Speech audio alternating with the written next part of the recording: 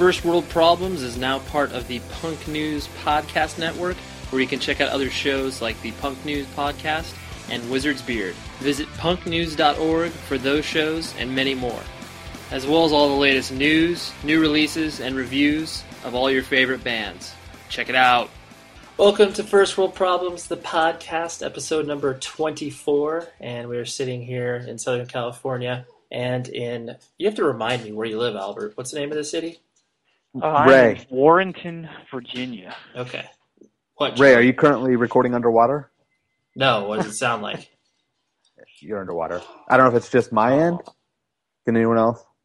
I can hear him. I can hear him fine. I can hear him okay. Okay. Maybe. Ignore everything I say. And please don't delete this. No, we'll keep it in there for posterity's sake.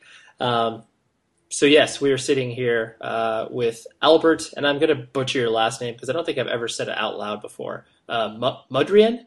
You nailed it. Yes. See, that's the thing.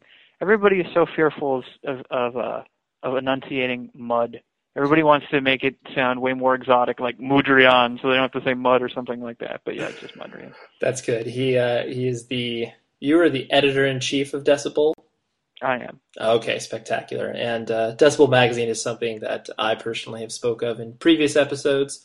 It is one of the leading magazines within the heavy music, metal, hardcore, whatever you'd like to call genres. Anything that's loud is basically what they go for. So, Albert, thank you for taking the time out of your day to come hang out with us. No problem. Thanks for having me, guys. No problem. So we'll dive right in and start talking about our quick hits. Joey or Scott, which one of you guys want to take this away? Joey, go ahead. Scott. I feel like yours is going to take a while, so mine will be quick. Go ahead. Yeah, that's why I'm going to go first. Oh, okay. I would like to recommend this is kind of I guess not quite for everyone, but if you were in the market to ever press vinyl, I would like to recommend Gotta Groove Records. It is a record pressing plant based out of Cleveland. I've been working with them for a while now and have nothing but good things to say about them. They're good with deadlines and pricing's not bad. Now, is this a plant or a broker? Plant. They do it all on site. Interesting. Yeah. And everyone there is very cool and very easy to work with. Shout out to Matt. Shout out to Matt. Do they extend you millions of dollars of credit so you can run up a very large bill and never pay it? Millions of dollars. I figured. That's why you like them, right? Yeah. I actually don't even – they just gave me a bunch of money for some reason, and I don't even press records there. But in all seriousness, Ray. Yes. They are great. And if you own a label or want to start a label and you want to press vinyl, go to Gotta Groove. It's gottagrooverecords.com. Check it out. Dude, you need to get them to start pressing some flexies because they don't. Who do you guys do that flexi through? Pirates Press. That's awesome. I'd like to expand the flexi pressing market so I can get some competitive rates. So there isn't one game in town. I will shoot them an email and just ask, see what their, how that works. That would be rad. Thank you. Yeah, the for those of you that aren't aware of what they're talking about in regards to flexis, Decibel has done something, in my opinion, pretty revolutionary. Don't mind me. I will continue to blow smoke up your ass, Albert, because it's kind of what I do. They included, for the subscription-only people, they included flexis, and flexis are basically just a flexible 7-inch, as weird as that sounds. And yeah, they included it with every issue, and they made an exclusive song with bands from like the most recent one will be Agoraphobic Nosebleed and Skeleton Witch and a bunch of other bands. And so it was a really cool thing. And you guys are planning on doing it in 2012 as well? Oh yeah, there's no end in sight to it. We've got a bunch of artists who've already kind of submitted songs that we'll be using next year, and a bunch more that have committed to doing tracks later in the year. So yeah, it's full steam ahead. Very, very excited to have it rolling as long as it has been. So yeah, it's definitely not an easy process getting an exclusive song and then pressing it on a flexible 7-inch. And then inserting it into a magazine. and then distributing that magazine to a certain amount of people. No, it's not, but it's definitely been worth it. Our subscribers have been thrilled with it, and it's interesting. There's definitely a lot of people out there who are maybe a little bit younger than our core audience who have reached out to us and just kind of been like, what do I do with this thing? How do I play this? Is there actual music on this? It's kind of fascinating and adorable and horrifying at the same time. It's such a mixture. Well, cool. Well, thank you for the recommendation, Joey, and hopefully Decibel gets hooked up with a new pressing plant, right? Or at competitive rates, as you were saying. What do you got, Scott? I have a bracelet which I've been wearing called for the record, this is the second bracelet Scott has recommended doing the same thing. Continue. Yeah, I wouldn't call it a bracelet. I don't know what you call it. Scott, I saw it today. It's a bracelet. Okay, it's done by Lance Armstrong. It's called Live Strong, right? No.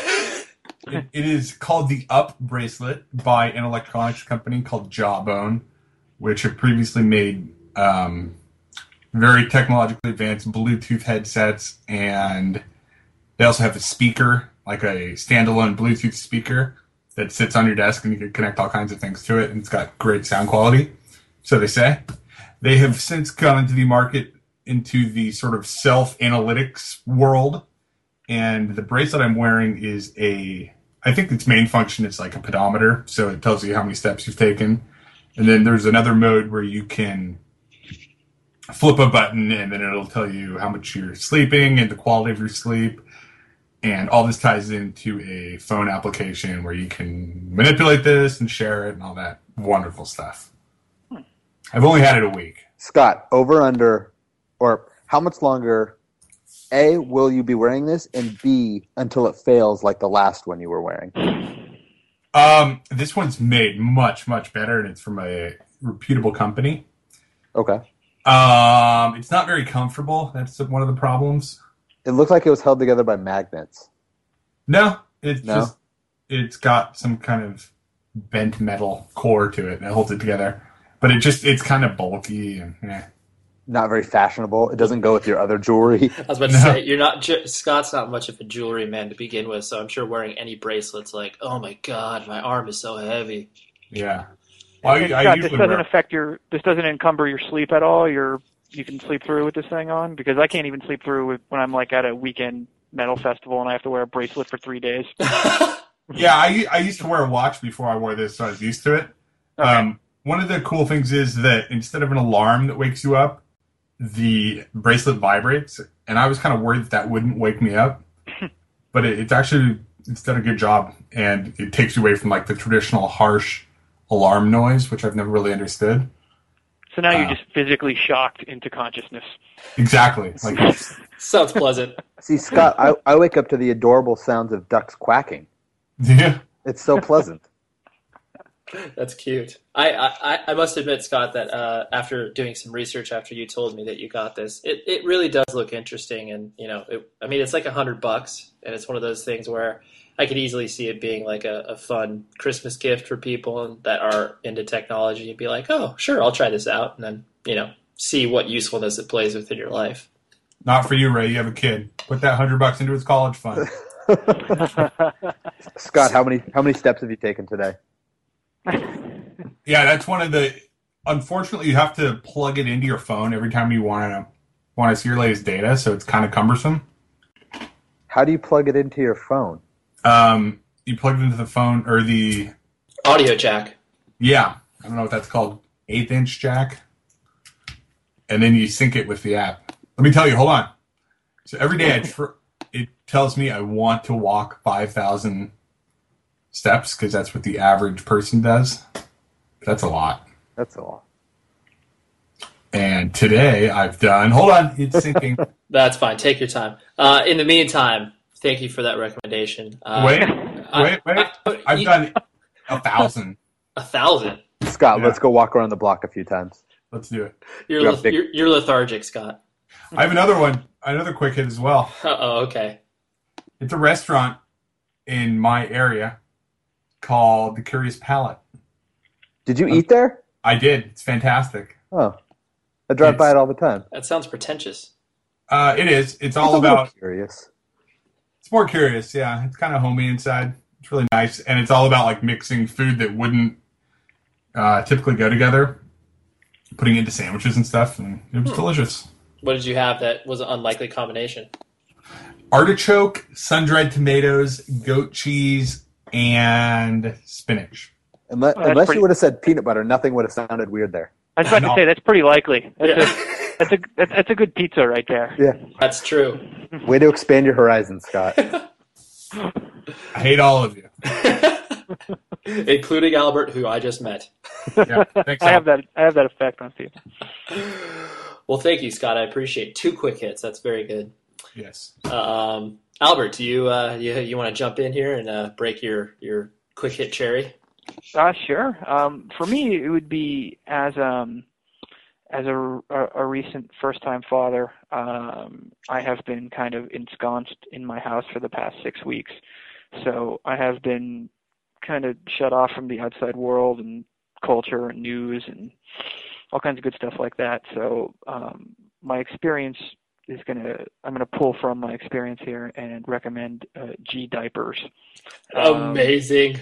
Because man, my wife decided we were going to cloth diaper before our daughter was born, and I was a little apprehensive about that because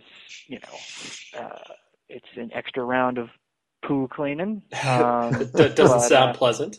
No, but these things have been proven to be super durable and absorbent and very easy. No, I think we only had one escaped poop through the first 6 weeks. And yeah, I mean, they're washable, reusable, and as long as you're available to do laundry like every other day, thumbs up for G diapers and cloth diapering in general. Nice. I also do recommend the cloth diaper because I did that I'm still doing that for my kid. Except what's the difference between what you and I are doing is I have a diaper service where I just toss the cloth diapers, not my diapers, my kids' diapers. I'll make that clear. You wash your own diapers, right? That would be cool. I throw the Little Raymond's diapers in a bin, and once a week, this service called Diety Diaper Service comes to pick it up, and it's like, oh, it's pretty simple. So I stick my hand in the toilet. Oh, nice. The very glamorous life of an editor-in-chief. Yeah, it's over. I'm over everything right now. It's like, oh, this has to get washed out quickly. There's the toilet. Hand in the toilet. Yeah. I'm just desensitized to all of it right now. Yeah, but I agree. The service sounds great. Yeah, no, it's cool. But I back the cloth diaper situation as well because, yeah, you don't feel like you're just throwing shit away. I mean, literally, hand over fist. Exactly. Ray. Yes. Have you calculated cost per poop? That's it. Well, no, because since we use a combination of cloth and like disposable diapers, I mean, it's cheaper to do cloth diapers. So, but I haven't done like a cost per diaper. I think, well, actually that's not true. I think like I said, it's cheaper for the cloth than disposables just because those are, usually a little more expensive. So. Yeah, you just blow through tons and tons of disposables, and totally. you pay a little bit more of a premium up front with the cloth, but it definitely it's just nice to not worry about running out of diapers or running out for them and stuff like that too. But yes, and I guess you could calculate cost per poo, but it's going to depend on how much your baby produces to begin with. True. Actually, Scott, I'm going to hire you for that. Is that okay? Yeah. All right. Isn't there an app on that new bracelet? Absolutely. That'd be so good. I've been calculating my poop all week. Can't wait. How much does each one cost, Scott? $3. I eat well. Sweet. Well, thank you, Albert. That is definitely calling from your experience. And Sure. and a belated congratulations as well. Oh, thanks. Yes. My quick hit is because the NBA is currently in a lockout, and it's very sad for me personally just because I really, really got into the NBA season last year. I'd always enjoyed the NBA, but last year I pretty much dove in head first just because it was such a spectacular season, really good playoffs. because there's a lockout, obviously we're not watching basketball, with the exception of college basketball, which I love. But there's a video game that replaces that called NBA 2K12. I'm playing it on Xbox 360, and it is unbelievable. I mean, you feel like you're really, actually not only watching the game, but participating in it. I'm playing a season with the Lakers, and it's just really fun. Super challenging. I definitely get pissed and throw the controller occasionally. But, that's all part of a sports game if you're into sports games. So you're teaching Baby Ray bad habits already? Well, possibly, but he kind of doesn't really care about that. He just looks at the screen and is very into all the moving colors. So Ray, it's funny that I've known you for quite some time now, and you've never really been an NBA guy until last year. Yep. And I feel like that's the case for a lot of people, and I'm sure the NBA is very bummed. Yeah. Like, of all the years to go into a lockout after, like, last season was incredible. So yeah, no, I agree. But I know this video game is stoked. Yeah. So you picked the Lakers. That's weird. You picked a pretty crappy team. How you doing? Well, I wasn't starting from the bottom. I wasn't going to pick the Bobcats or anything like that. But it's still hard. In my league, the Clippers are number 1, so that's kind of funny. Nice. But yeah. Are you a gamer, Albert? No, I we have a Wii that I had a couple baseball games that I would play on it, but I'm much more excited by the fact that there's a section, in the Wii, for a store where you could download old video games. Oh yeah. And I downloaded this is back, before my life changed dramatically a few weeks ago. I downloaded Tech Mobile and nice. Played that. Just decided to see if I could win the championship with every single team, That's so good. which I can do. I can do it now, and it's great. So yeah, I would rather, honestly, I'd rather play Tech Mobile than the exciting new games. But I'm pretty much a Luddite at the end of the day. As Ray found out earlier today, I'm not on Skype.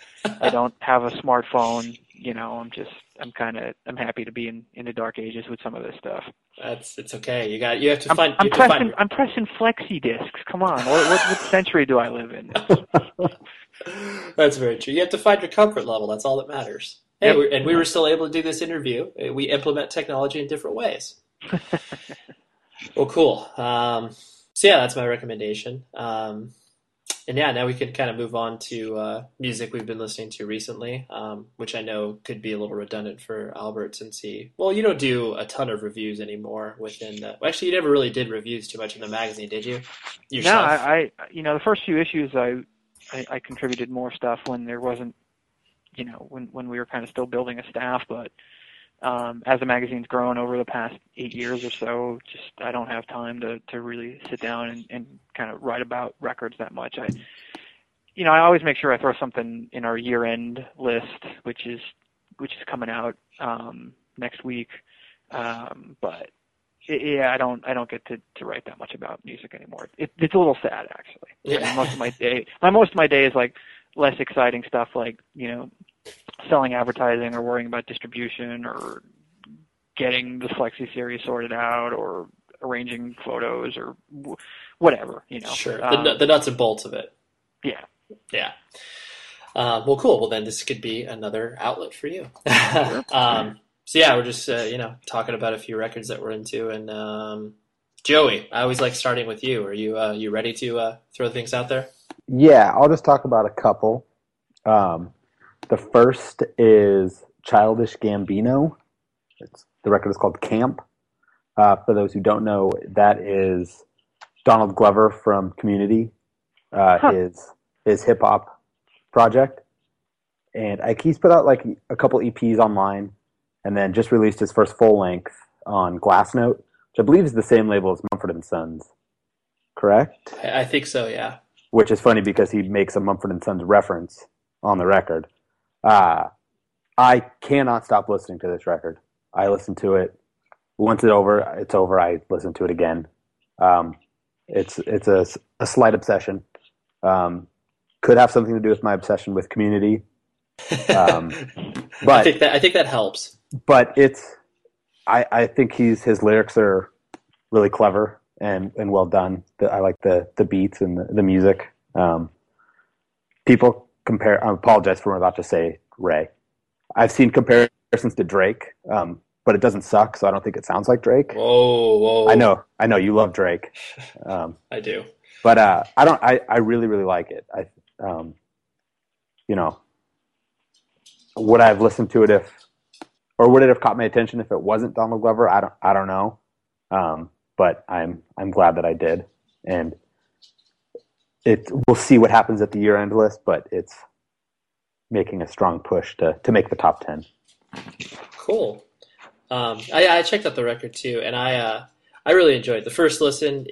It's strange because it's like obviously you know a person or a character or whatever, however they are portrayed initially. It's difficult to detach yourself from that, and so when you hear him swearing on the record, you're kind of like, whoa, that's kind of weird. It's like it's Bob Saget, random example, but it's like you see Bob Saget on Full House, and then you watch him do stand-up, and you're like, holy shit, you're filthy. Yeah. And so, I mean, granted, those are two extremes, but so it was a little weird kind of getting over that. But, listening to the record more and more, I thought it was cool. Like, I definitely am finding myself listening to both of those records, like both the new Drake and the Childish Gambino, and enjoying both of them. So, I don't know which one I like more, but they're good. Yeah, I like that some of the lyrics come out. It sounds like something Troy might say on Community. Sure. Yeah, I don't know. I love it. Cool.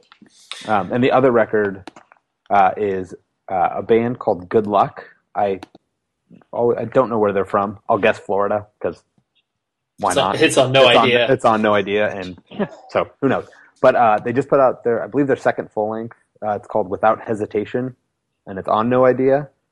To me, I guess it's kind of like a poppier Weaker Thans in a sense, like maybe like older Weaker Thans. They have a guy singer and a girl singer, but really catchy. I've only listened to it a few times, and it hasn't hit me as much as the first one, but I could see myself getting to like it more. But I'm very excited that there is a new Good Luck record because I've listened to the last one a lot. So hearing new songs makes me very happy. Cool. Yeah, I never really listened to the band prior, but I checked out the record after you recommended it, to me earlier, and it reminds me of that band, like Lemuria. I mean, it has the whole No Idea vibe. Yeah. Like, they're really, if you enjoy anything that kind of sounds like that, you'll obviously enjoy this record. It sounds like Lemuria if the last Lemuria record was good. Ooh. It wasn't very good. Okay, I don't fully agree with you, but I can understand where you're coming from. Albert, what have you been checking out recently that's flipped your switch? For me, I've been listening a lot to a band called Paradise Lost, who oh yes, one of my favorites growing up, and I guess for 20 years now. But they've kind of the British essentially doom metal band that's gone through many different phases in their career. Some as extreme as kind of electro pop in some cases, but they kind of settled back into their groove in the past few years. And I've just been kind of going back to the records and just kind of reliving one of their records called Draconian Times, which came out in 1995. And the impetus for that was they released a live album of them performing Draconian Times in its entirety. Something like, I think it's just Draconian Times 2011 or something it's called. And it just kind of took me back to that. So yeah, nice. I've been listening a lot to that, but it's one of those things where I was excited about it because, I love that band and I love that record, and they didn't tour the U.S. when it was released in 95. So, I didn't get to see and hear all those songs. But by the same token, I'm starting to get a little tired of bands performing classic albums in their entirety. And it's kind of a thing where, I shouldn't be throwing stones here because Decibel's put on a couple shows and a couple tours where bands have done that. Sure. But that was that's within like 2 years ago we were doing that kind of stuff, and I just saw yesterday that Knock Mystium, a band who I do like a couple of their records from, and no disrespect to them at all, are performing their I think it's a record from either 2006 or 2007 in its entirety. Totally. And I'm kind of like, it seems a little soon. I saw you on that tour 5 years ago. We didn't forget. I think what I really want to do is convince a band that has a sense of humor when they when they have to put out a press release about releasing their new record and going on tour, them exclaiming that they will be performing their new album in its entirety on tour. That'd be so good.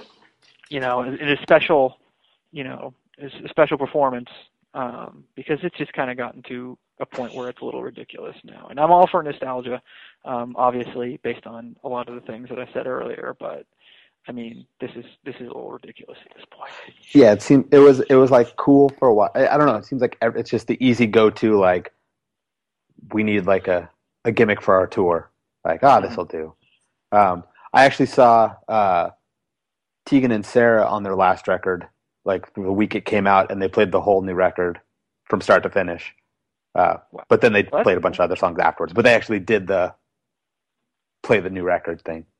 That's cool. I think that's good to do that.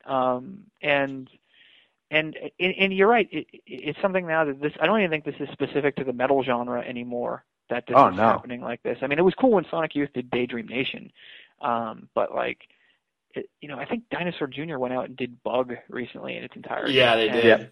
And Dinosaur Jr. are great, and that's a great record. But I don't know if that's like one of those albums that needs that or warrants that kind of treatment. It's you want people to be a little more, or bands to be a little more discerning. It's like, you don't go back to your catalog and be like, all right, this is a record that just got re-released, so I guess we should play it from front to back. Yeah, it's like Joey was saying, it's kind of a marketing ploy in a way. But and little did you know, Albert, that all three of us, Joey, Scott, and I, worked a Paradise Lost record. I bet it was the self-titled one that you all worked. Because that was all you guys were at Abacus at some point. We were. Yes. Yes. We need to rephrase that. It was called Dark Element. That's Dark Element? Oh yeah, look, if you have the original copy of that before, because I think Century Media... I do. I know.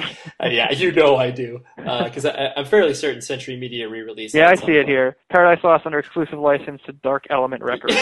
I forgot about Dark Element. Yeah. Wow. I think about it all the time. I don't even remember how it exactly came up, but basically, the record basically just got given to us via various channels. Via Europe. Yeah. And they were like, okay, well, let's put this out. It's like, well, we clearly couldn't put it out under the Abacus moniker, so let's think of something dark. It was dark and elementy. I felt so bad for the band because it was like, we could not be more disconnected from that, and we literally kind of threw the record out there, and it was like, all right, here you go. It's like, why doesn't Century Media put this out? Yeah, I don't know why. What was that, 05, 06? Probably 05. Century Media, I think, was going through one of their many transitions at that time. Yep. Maybe they were. And, that record wasn't going to do much here regardless, but why bother? For sure. So yeah, that's why when you first mentioned Paradise Lost, Scott wasn't laughing at the fact he thought you had bad taste. He was laughing at the fact that he hadn't heard that band name in a while. Oh, well, I do have bad taste also, so either is appropriate. That's good. Cool. Scott, did you want to take things away and talk about your records that appeal to 40-plus-year-old people? Actually, no. This may be different. This is the part of the podcast where I check out. Go, Scott.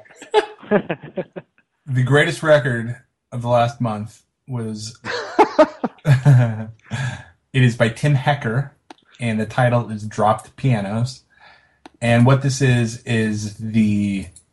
I forget what they're calling it. It's this quote unquote sketches of the First World Problems favorite Raven Death 1972 that was put out earlier this year. And this is all piano driven, this slow, awesome. Would you say driven is the right word? I absolutely would. Okay.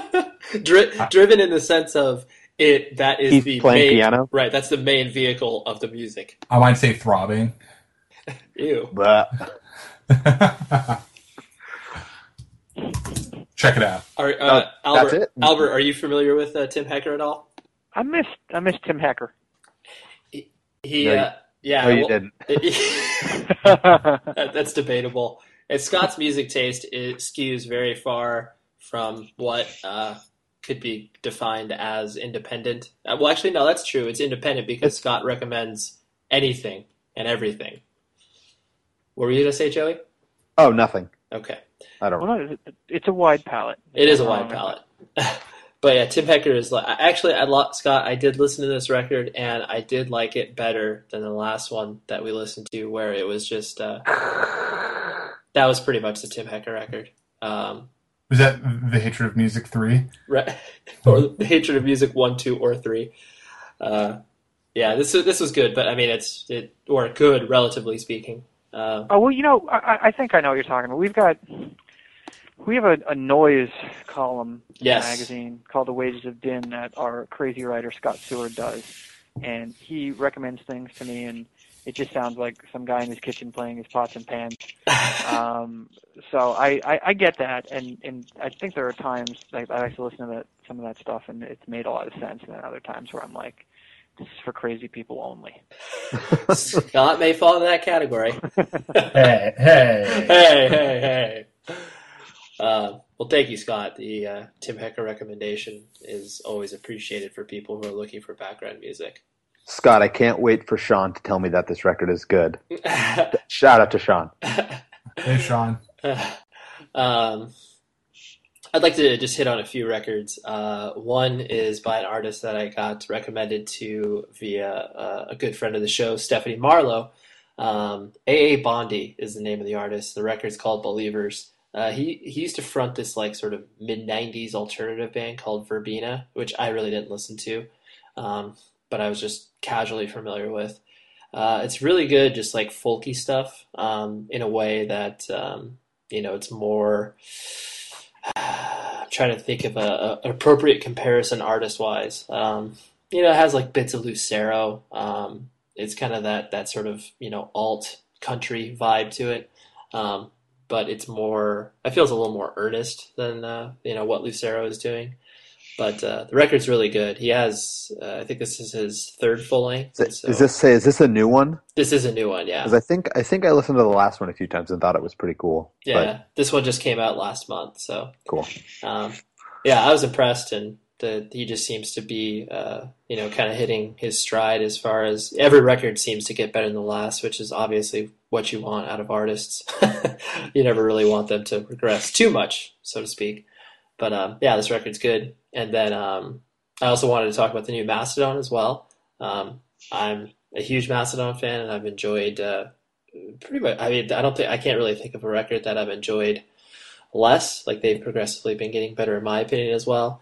While I don't like this record as much as Crack the Sky, I still think it's an amazingly solid entry within their catalog. I think they're doing cool things with the textures of their songs. They're not afraid to be, atmospheric at times, while still kind of retaining what Mastodon does. I think the record's great. I'm worried about where they kind of fit in regards to, because I know that now that they have not been, ever since they were dubbed the next Metallica, and now that they're not the next Metallica, I kind of wonder where the band's expectations are. But, I'm sure, Albert, you would be able to share some insight, since I know that they've been featured in your magazine on more than one occasion, and I'm sure you're a fan as well.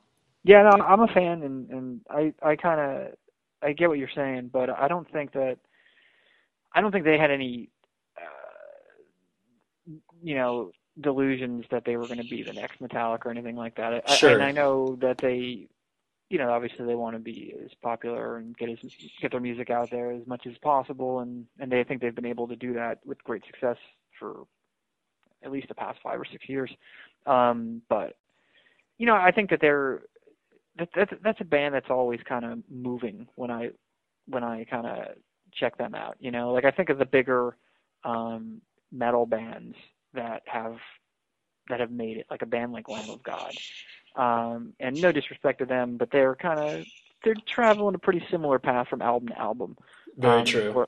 Where I think Mastodon have I think they've been really adventurous from record to record, and I think that with this new one, that they going away from it being a concept album, going away from a lot of the previous thematic links that they had, musically and lyrically with their records. I think for them, it's just kind of like open them up where they can go in any direction now. Like they could, to me, their next record could sound like Remission, or it could sound like Queens of the Stone Age. Yeah. I mean, like it could be anywhere, and I think that's interesting, and that makes me want to continue to follow them and check them out. Yeah. I totally see exactly what you're saying. I feel like what they've done is they've kind of looked at this, say the career of Mastodon as a chalkboard, and they've kind of, like put all these layers, and here's where this music connects, and here's where these narratives connect, and this is, kind of the path of what we've gone. I feel like they've taken that chalkboard and erased it, and now they're kind of like, no, they're not starting over in the sense of like, all right, throw the baby out with the bathwater. We're going to sound like, Leonard Skinner or something like that.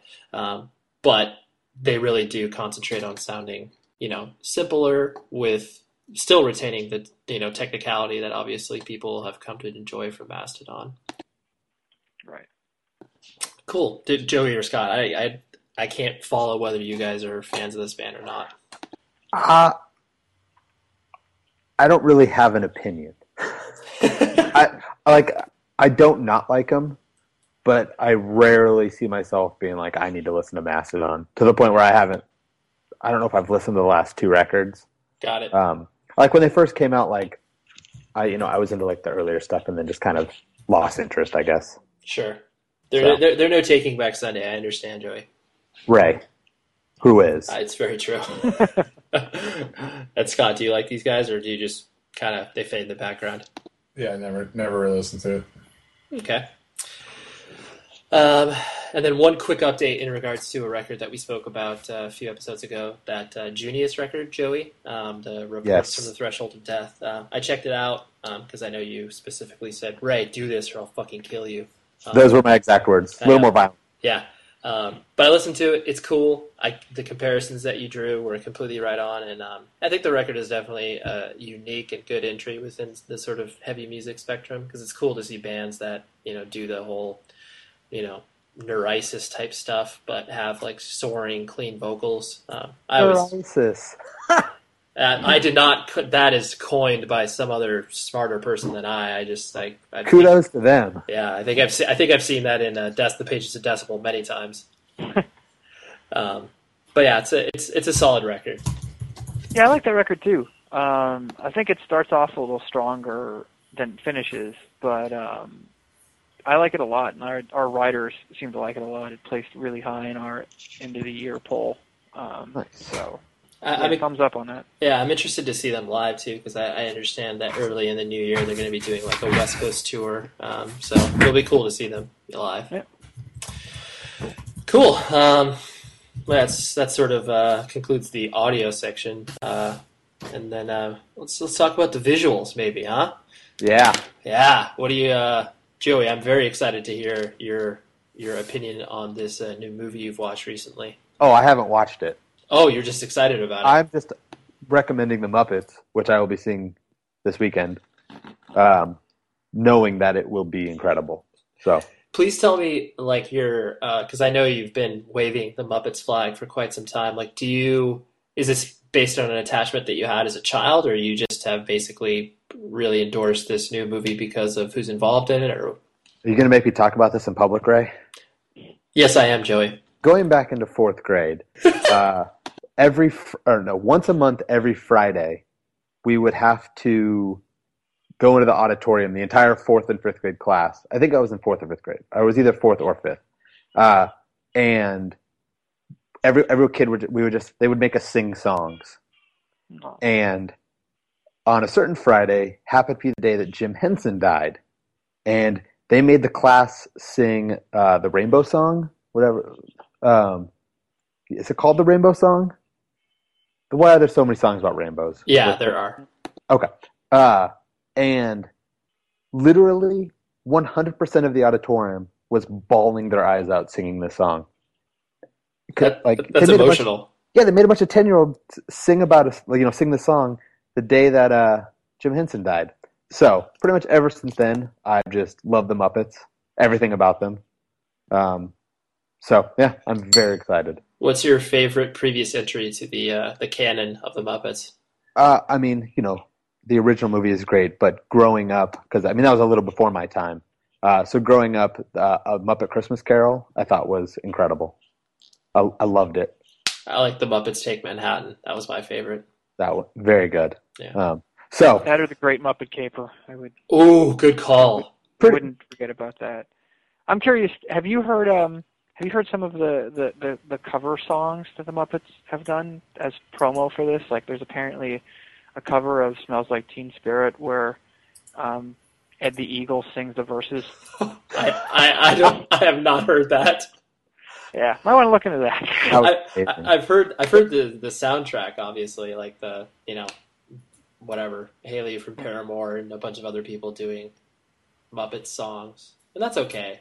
But Ed the Eagle singing "Smells Like Teen Spirit" sounds amazing. What I will say about, even though I haven't seen the movie, the marketing campaign for this movie is absolutely incredible. It's over the top. They're everywhere.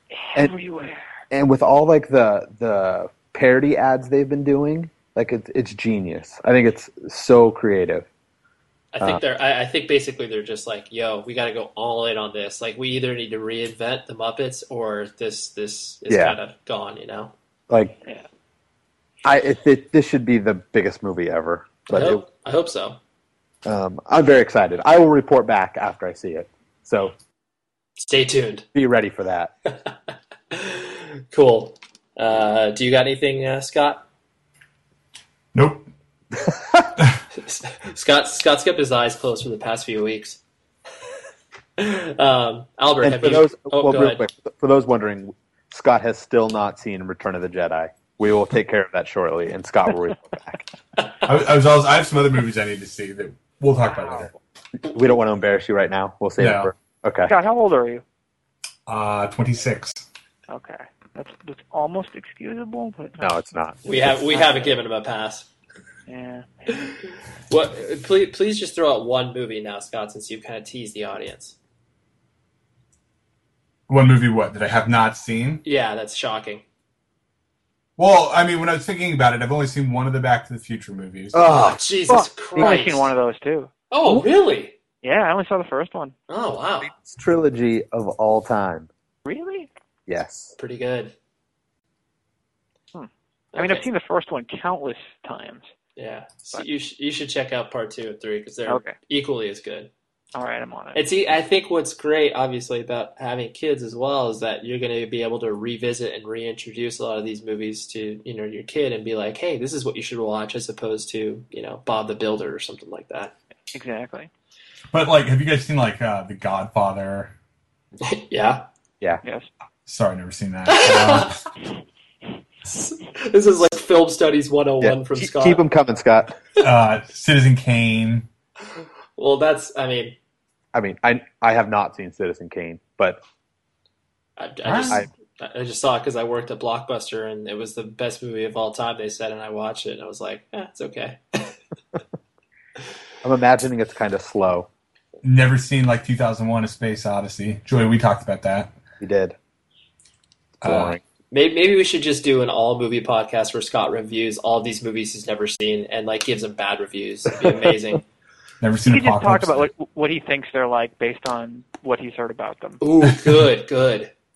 All right, new show, done. Just based on the title. Yeah. All right, Scott. Well, then we'll check back with you periodically on your I haven't seen these movies. Okay. I'm excited to live with you, Scott. And take part in this.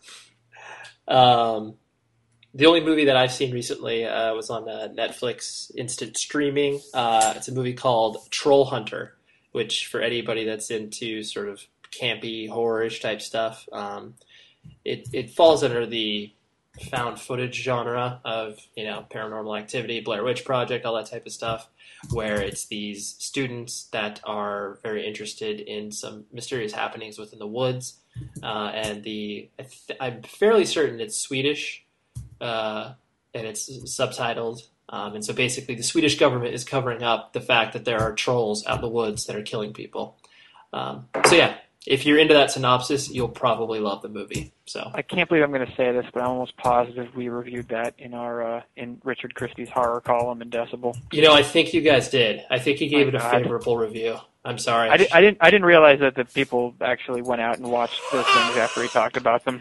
I can't recall if that was the deciding factor for me personally, but I just know other people have spoken about it. So hey, who knows? Your magazine's a tastemaker, Albert.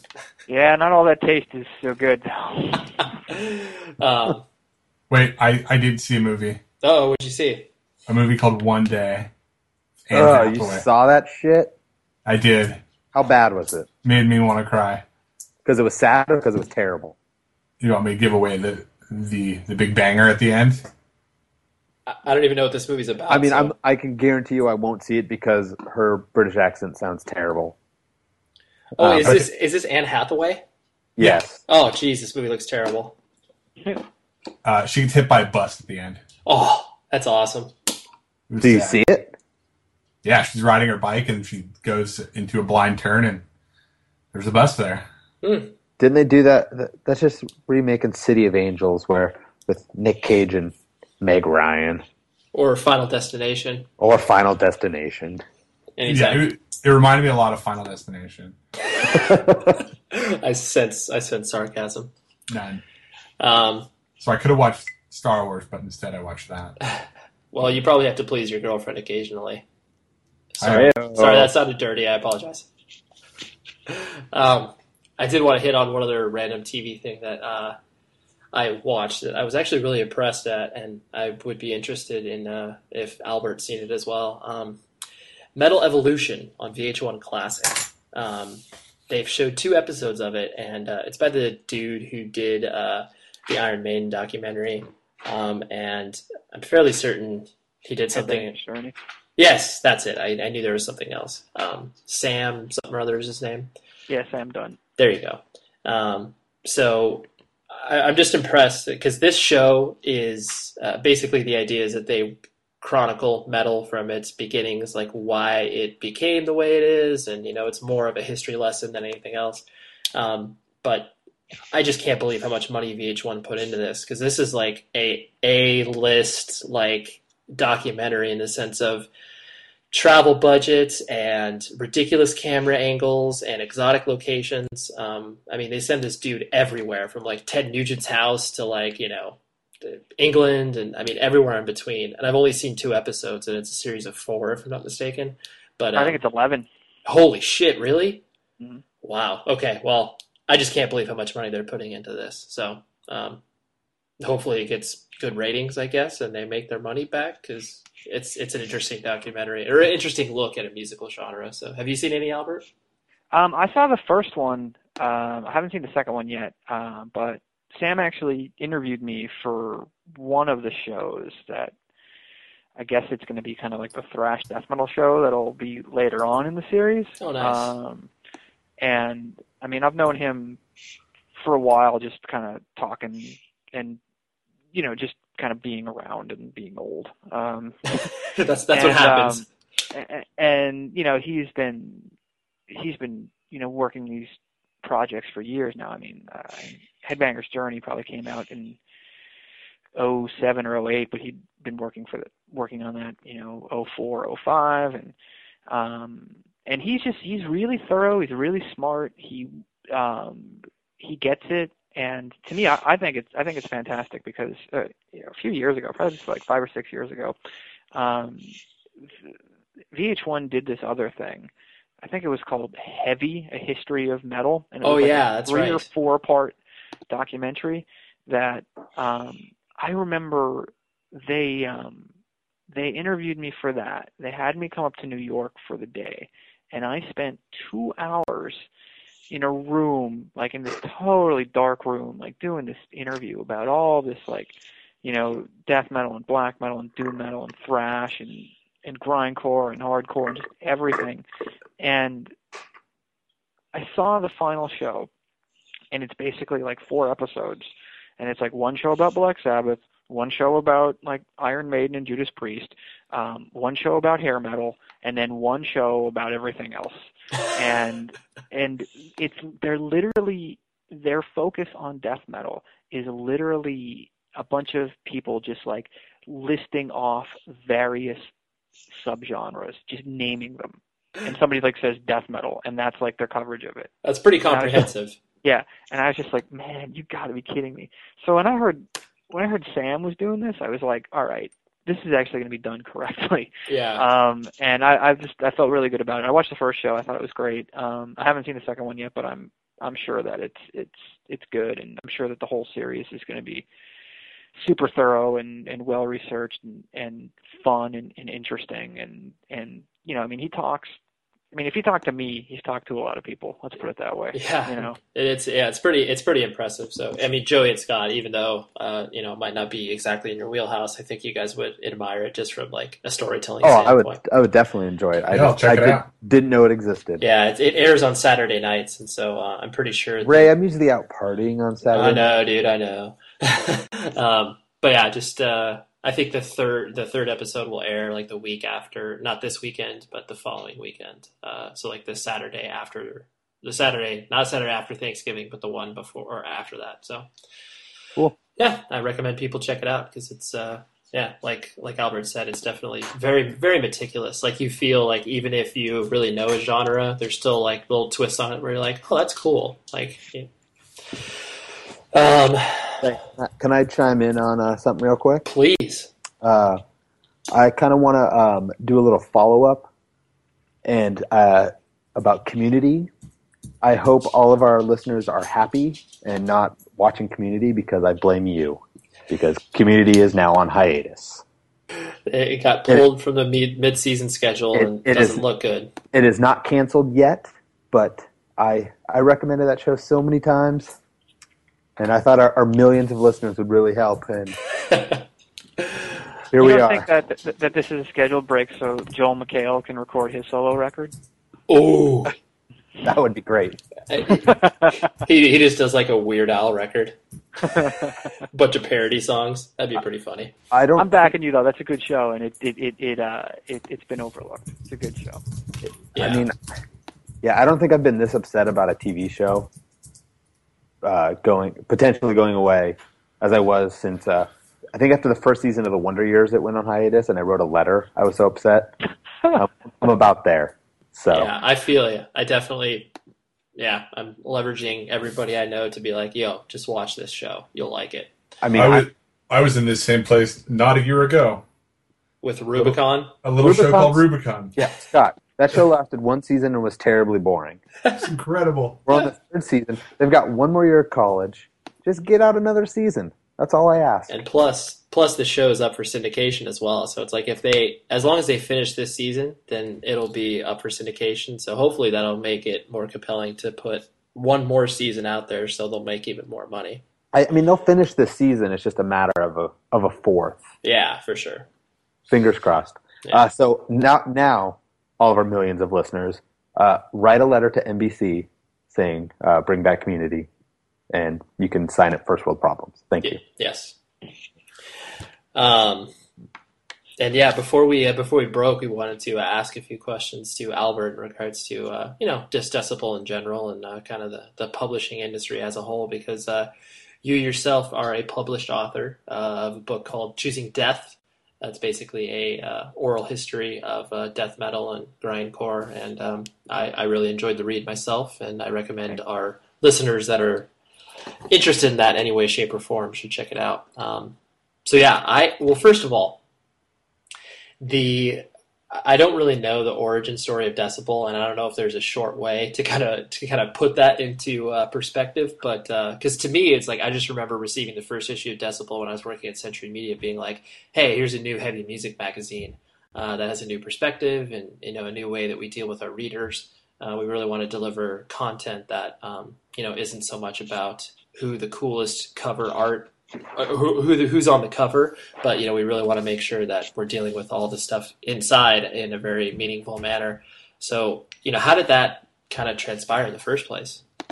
I'll try to condense as much as possible. Yeah, I'm sorry, I know it's a large question, but I had worked with this publishing company, Red Flag Media, which is Decibel's publisher, since 1997, and we had produced general audience music magazines for independent record stores throughout the country, and they're free magazines. They're basically like, I'm sure a couple of you guys are old enough to remember when Tower Records had Pulse magazine. Oh yeah. Oh yeah. Well, it was basically like that for indie chains. And it was general audience, so it was all different types of music. But I edited that magazine, and I made sure, since I was, a metal guy, that there was a decent amount of metal coverage in it. But I did that for up until about 2003, when we decided to kind of have bring in somebody else to work on those publications at the company. And it freed me up to begin work on Decibel, because our publisher, our owner, wanted us to have kind of a newsstand publication. Because when you're doing these magazines for independent retailers, they kind of have they have a little bit of a say in what content is. Like, they would kind of decide who they want on the cover, and then you'd go out and get those stories. Whereas we always kind of felt hamstrung. Like, man, like, if we could do the magazine without any interference, this is exactly what we would do. And, my publisher wasn't a metalhead per se, but he had an appreciation of it through me, just seeing how passionate I was about that stuff and how into it I was, and knowledgeable, I guess, to a certain extent. And I told him that I kind of had the vision for this magazine that, as Ray so eloquently put it a few moments ago, kind of created a different perspective for metal people. I wanted to make something that, if you were a metalhead, that you could go to a bookstore and buy it and not be embarrassed as you were walking up to the counter with it, because that's how I always felt about metal magazines growing up. Like, like Hit Parader, right? You just be like, ooh, or even Metal Maniacs magazine that I absolutely loved. Growing up, like, sometimes, you'd look at the cover and it was just like, oh man, I gotta, I would literally put the magazine like face down on the counter as I brought it up. Like, can I get a brown paper porno bag for this thing to take it outside? That's awesome. But but more to the point, it was something I wanted to create. I had this vision for this magazine, and he supported me with trying to get it off the ground, and basically allowed me to do everything for about 6 months with it until it started to gain some traction, and that's pretty much how we got it going. That was the summer of '04. The first issue came out. No, that's cool. I mean, yeah, I did not know that. I didn't know exactly where the inception of it was. It kind of basically just hit my desk, and it was like, oh, that's cool. Scott, you had some questions about publishing that you wanted to ask, didn't you? Yeah, like, how are you guys adapting to an age where people don't buy magazines anymore? Or I don't know if they don't buy Decibel anymore.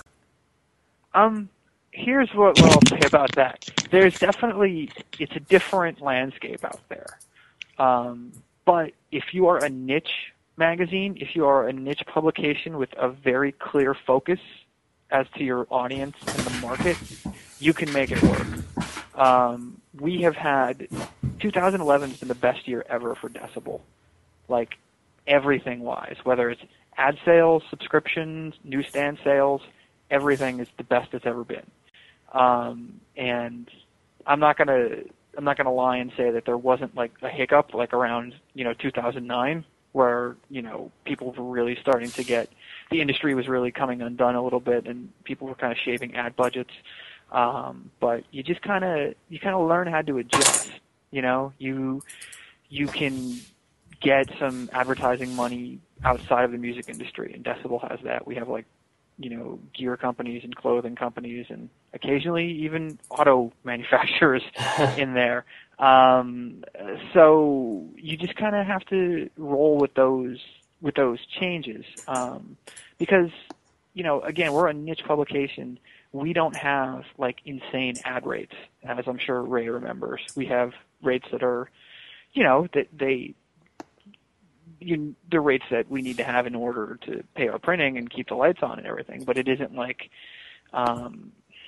they're reasonable. The thing that I noticed is the fact that you guys have people, like whether it's record labels or companies, that literally don't take any ads out anywhere else. Like, they do no marketing whatsoever. Like a label like Profound Lore Records. Mm-hmm. Like, they don't do any marketing beyond putting, like a one-page, full-page ad in Decibel. And it's like, not saying that the label sucks because they don't do any marketing, but that's just like, they're at that level where it's like they know that whoever's reading this magazine is going to 100% care. Like, they know that money is well spent. Right, and that's the thing. Like, we managed to, we started it as a niche, and we never really left the niche. We didn't kind of like start as a punk magazine and evolve into a metal magazine, or we didn't start as whatever, a magazine like Revolver started as, like a rock like magazine. They were supposed to be the U.S. version of Mojo, and then they became a metal magazine, and now they're whatever they are now. A lot of magazines do that. Look at AP. Look at Outburn. They've had so many different focus shifts, and I think that probably serves you in the short run, but in the long run, it's going to kill you, because you're not creating a core. You're not creating people who are believers. We've had people who we're working on issue 88 right now, and we've had people who've been subscribers since issue number 1 who are still subscribers. So in that sense, we've been very fortunate that we've been able to create a core audience.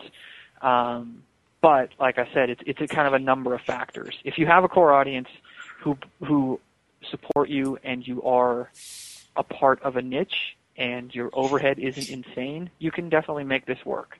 But if you're, say, somebody like, I saw Spin just went down to bi-monthly. Like, if you're somebody whose circulation is like, 300,000, and you're trying to be in all these different locations, and you're trying to get, advertisers who are paying $20,000 a page for ads, that's not gonna be sustainable. But, when you have reasonable budgets and reasonable rates and a really, really ravenous core base of fans, you'll be okay. Interesting. Have you guys shifted your resources over to more web and sort of tablet or iPad stuff? I've been trying to convince the powers that be within the organization that it's a good idea to develop some iPad and tablet apps, and they're into it, but they're kind of reluctant to spend that money right now. Yeah. And because it is a lot of money to develop it, and kind of the way that we've reacted to a lot of that technology is we've always been like, let's get in much later when the stuff has been developed and it's a lot cheaper. It's like he doesn't want to pay $800 for the first VCR, basically. He wants to step in when they're $25, and I get that. And the fact that everything, everything is still trending upwards for us. People still do buy magazines, especially metal people. And the fact that there is the caveat now of the flexi disc, which has definitely seen the subscriptions raised to another level within the past 13 or 14 months. I want to develop iPad stuff because I think it would be good for foreign readership, because it is so expensive to send magazines overseas to people, and it's not easy oftentimes. And you guys, having worked at a label and deal with like international shipping, it isn't the most reliable. So you spend a lot of time and a lot of money like kind of sending replacement issues, et cetera, et cetera, et cetera. So I really think that we could open up a whole new audience and a whole more of a worldwide brand if we had an iPad or a tablet app. But it's the kind of thing that it's in there, but it's more of a back burner thing, I think, ultimately for us. Interesting. But, yeah.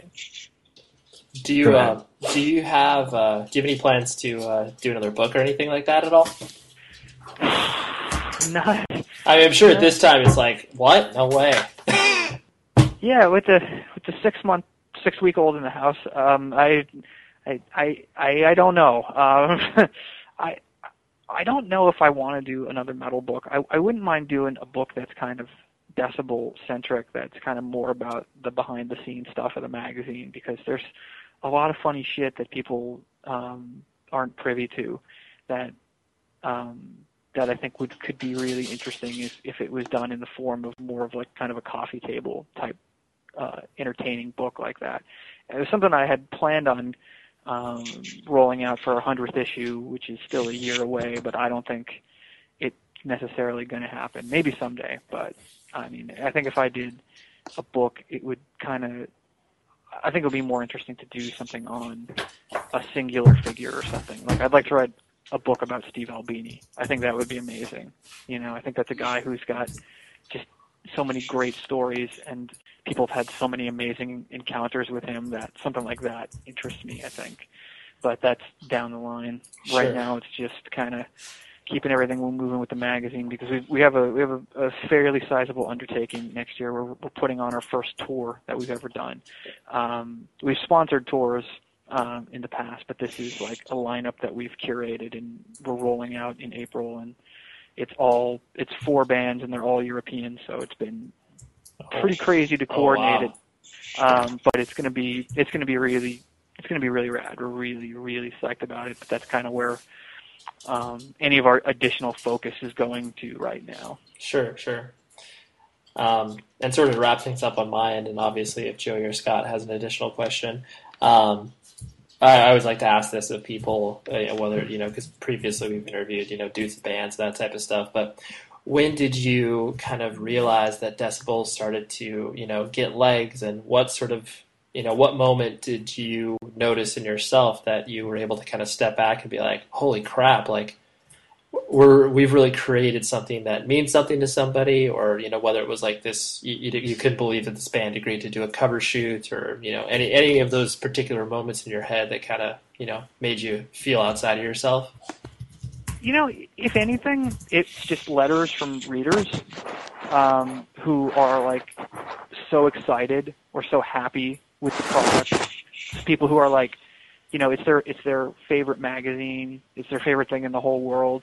People, and some of it's a little disturbing, but people send me like photos of like them with like their stack of all their decibels, or them laid out across their room all over, and you're just like, whoa.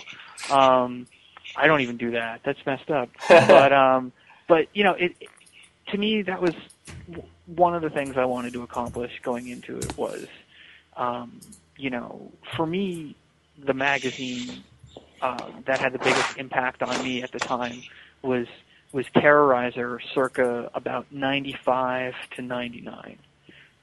And I just thought that was a great publication. I thought that was a great, funny, smart, interesting, adventurous publication.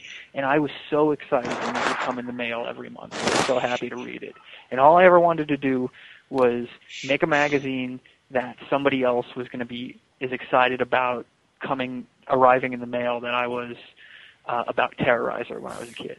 So I felt like when I would get these emails from readers that I got that sense from them, then I was just, I was thrilled. I was happy. To me, that was like, cool, great. And the fact that I get to do this is my job, that's rad too. It's a ton of work. It's a lot of days aren't very much fun at all.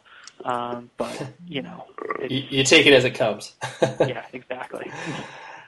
Joey or Scott, did you have anything you wanted to wrap it up with, Albert? Sure. One more. Okay. What are the magazines you like outside of music that kind of give you that same feeling that you were describing? Man, I'm so bad. I mean, the things that I read anymore are like ESPN the magazine, or basically baseball blogs, because I'm a huge baseball nerd, and if anything, there's an idea brewing in my head for an interesting baseball magazine that doesn't exist yet.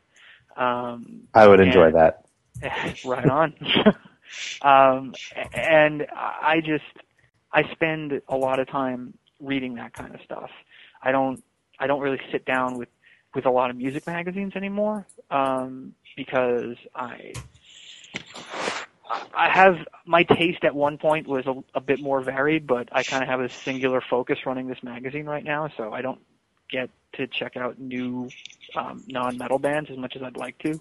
And I don't really read other metal magazines because there really aren't that many other ones, I guess, at this point. And especially now with like the way my days go and my time goes, the magazines that I read are honestly it's baseball blogs. It's so lame, but that's where I'm at. You gotta get inspiration from somewhere. I know, but it's only because the baseball magazine that I want doesn't exist. And if it existed, I would read it. As a baseball fan, what blogs do you look at for my own interest? For your own, well, I'm a Phillies fan. Okay, so just like so there's a lot of Philly centric blogs that I read, like Crash Burn Alley and Brotherly Glove and things like that. Brotherly Glove. That's such a good name. I know. But there's like there's Flip Flop Fly Ball. You should definitely check that one out. That one's great. That's a general one. Probably spend an inordinate amount of time on MLBTradeRumors.com. Oh, that's one of my favorites. But I deeply, deeply miss FireJoeMorgan.com. I don't know if you ever. I did. That was great. Yeah, it's so. I check out Deadspin every once in a while because like once a year they have like a Fire Joe Morgan week and it's the greatest week of the year. But it's just I keep wanting to find something like that and I can't. Yeah. But something that I did discover recently is the guy who created Fire Joe Morgan is also the guy responsible for creating the show that runs right after Community, Parks and Recreation. Really? So, yes. So I didn't know that. yeah, I think that's Ken Tremendous, the old blogger of Fire Joe Morgan. So in lieu of the funny shit that was on that blog, you can check out Parks and Rec. Yeah, I do love Parks and Rec. It's a great show. Wow, that's very awesome. Cool. Sweet. Well, Albert, thank you very much for hanging out with us and talking about bullshit like we do here and you do for your job. It's great. No, man, I was awesome. Thank you. It was a nice respite from washing diapers. From sticking your hands in toilets. Exactly. But I got to get to that now. Yes, awesome.